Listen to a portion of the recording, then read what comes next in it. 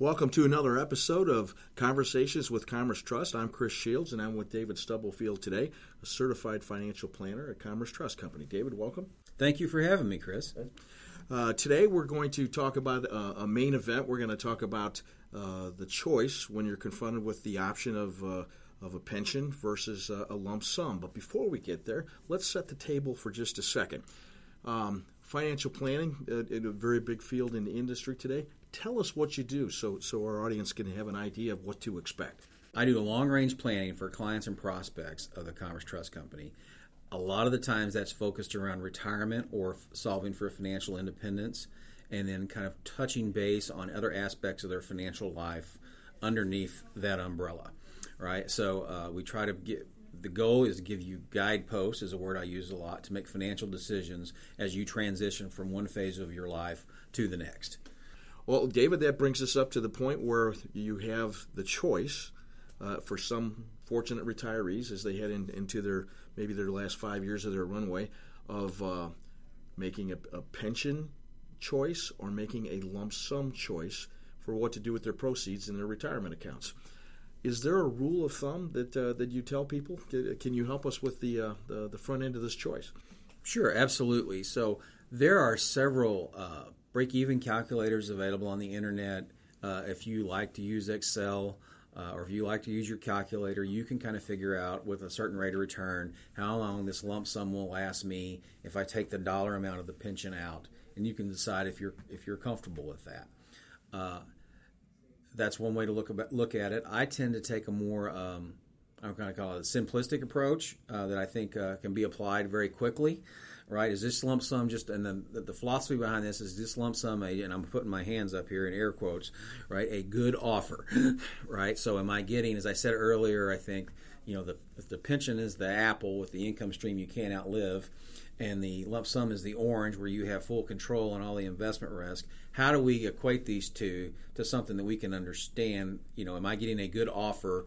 If they're offering me the orange, are they giving me a big enough orange for the apple I'm going to give up, right? So one way I tend to do that is I want to just take some basic math, and you take the lump sum amount, and then you take the payment stream that you would take, right? So this is very important because they may calculate the lump sum on just a single annuity life, but maybe you're not going to do that. You're going to take 100% joint survivor, so both you and your spouse are covered for your joint lifetime. You take that annual amount, you divide that by the lump sum. So then whatever that interest rate is, then you say to yourself, is that a reasonable rate of return I can expect if I invest this money a certain way? And I'm just going to pick an interest rate number here. And let's say if it's 6% is the number you get there, right? So I'll invest this money in 50 to 60% stocks in a diversified stock and bond portfolio.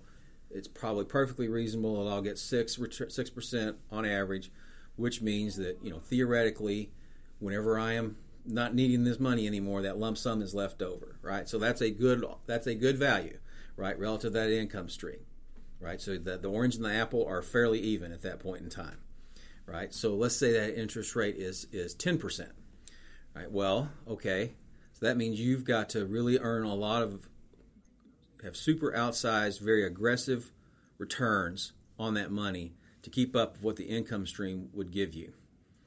All right, so maybe a little out of balance towards keeping the pension at that kind of interest rate point. And let's go the opposite way, and let's say the interest rate is lower than 6. Let's say it's 3 or 4, and you're like, well, my opportunity to have this lump sum outrun that then is pretty high, right? So then maybe the lump sum tilts more in that regard.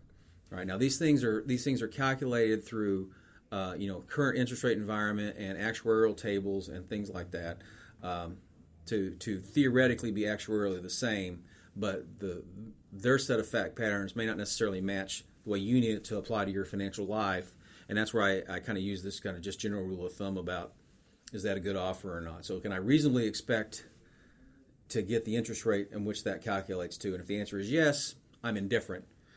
Right, and then if it skews one way or the other, one leans one way versus the other, right? So if you're indifferent, then that's a good offer. That's a fair offer, right? The apple and the orange are fairly equal for what they are. If the offer is good and the math seems to work out to one side or the other, let's go down the pension stream side choice. tell us what the advantages are, maybe the pros and cons. So the pros of taking the pension would be the longevity protection, money you can't outlive, right? It also then, if you have a greater portion of your assets, your expenses are covered through money you can't outlive, that gives you flexibility with your remaining asset to perhaps increase your market exposure and grow those assets more in retirement. Are there things to be concerned about on the pension side? So the health of the pension plan is certainly a concern. You want to make sure it's a good, viable pension plan and it's fully funded. There's that situation. That's probably the biggest one. Usually it's a permanent decision, right? If you take the pension plan, although that is, they are offering lump sums, as I think I said earlier, they are offering lump sums now kind of retroactively, so it's becoming more of an active decision than it ever has been. But still, you should probably think of it as a permanent decision. Now, for married couples on this side of the fence, there's some spousal options as well, too. Can you run through some of those choices? So, typically speaking, if you were married, you will have some alternate annuity stream options that you can take with your pension, or pension stream options. So, usually those are going to run from, you almost always have a 50% joint and survivor by law. You have to have that if you're married. And then a lot of plans will then offer variations of 50% joint and survivor up to 100% joint and survivor. And just to make sure we understand what we're saying there, let's say my pension is $20,000 a year, right? If I pick as a 100% joint and survivor, well, that means if I'm alive, if we're both alive, we get $20,000 a year. If I pass away, my spouse gets $20,000 a year, as opposed to the 50% joint and survivor, where if I'm alive, we're getting $20,000 a year, but if I pass away, my spouse only gets $10,000 a year. That's typically what that means. Let's go back to the other side of the fence. Pros and cons on the lump sum option. So the pros would be you have full control of that money. It is yours to do with what you will, right? So you can hopefully grow it over time and then possibly leave it to your heirs. So you have kind of full liquidity and full power over that. So the con there is with full power comes full responsibility, and the investment risk is all yours. It's one would have to take those proceeds and invest it, and it's not always the best choice for do-it-yourself investors, but it could be.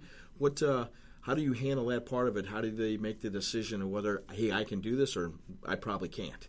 So we tend to, through our financial planning process, we will look at both sides of the coin for you, so you can see if one decision is dramatically better on your financial life versus the other. This is an emotional decision for folks, and well, it should be. This is something that's going to determine the financial course maybe for the rest of your lives, or for the couple's lives. What do you tell them in the last meeting when you're coming up to the decision, and how do you get them over the hill? So I think the first thing we have to do, we have to have people acknowledge that even if your financial independence is strong, and you have a good understanding of that, to shift from accumulating money to using your money is always a moment of trepidation. I don't care what your net worth is. That is true. I've been in planning for over 14 years. I've vicariously retired over 650 times. I have seen that more often than not, that people always have this moment of pause when you walk away from earning money and you have to shift to using the money you've been saving and use that to support your lifestyle then going forward. Right, so good planning where you can kind of look at their whole financial life hopefully puts them at ease. I sometimes say even if they academically know they're okay, we can take them from academically knowing they're okay to knowing that they're okay emotionally. Right, so and then once they know that, then they have the ability to then make decisions and move forward.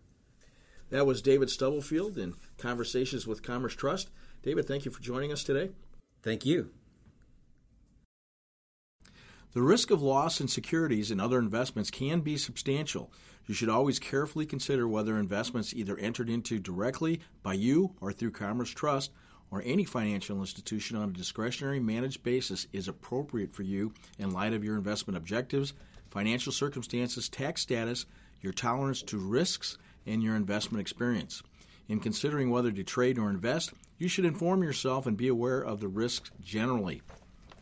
Non-depository investments offered in connection with Commerce Bank are not guaranteed, are not FDIC insured, and as noted earlier, may lose value. Any information provided is for the purpose of general education, information, or illustration only and is not to be treated as the opinion of Commerce Trust Company or Commerce Bank as a recommendation on any future investments or market behavior. Providing this information, which may be of value to you or others in the general audience, shall not detract from an investor's responsibilities to take all such steps and make all such inquiries as may be necessary or desirable to ensure that you fully understand and are familiar with any potential future investment. Neither Commerce nor any of its officers, employees, or agents have made any recommendation or given any advice as to the terms and profitability of any investment or market activity which may be referenced here. Accordingly, you understand that you are and shall at all times be fully responsible for any investment transaction you choose to enter into, and that you shall not have relied on any of the following information from Commerce as a basis for an investment decision. Please also note that Commerce does not offer tax, legal, or specific estate planning advice, and while we may provide information or express general opinions from time to time, such information or opinions are not offered as professional tax or legal advice.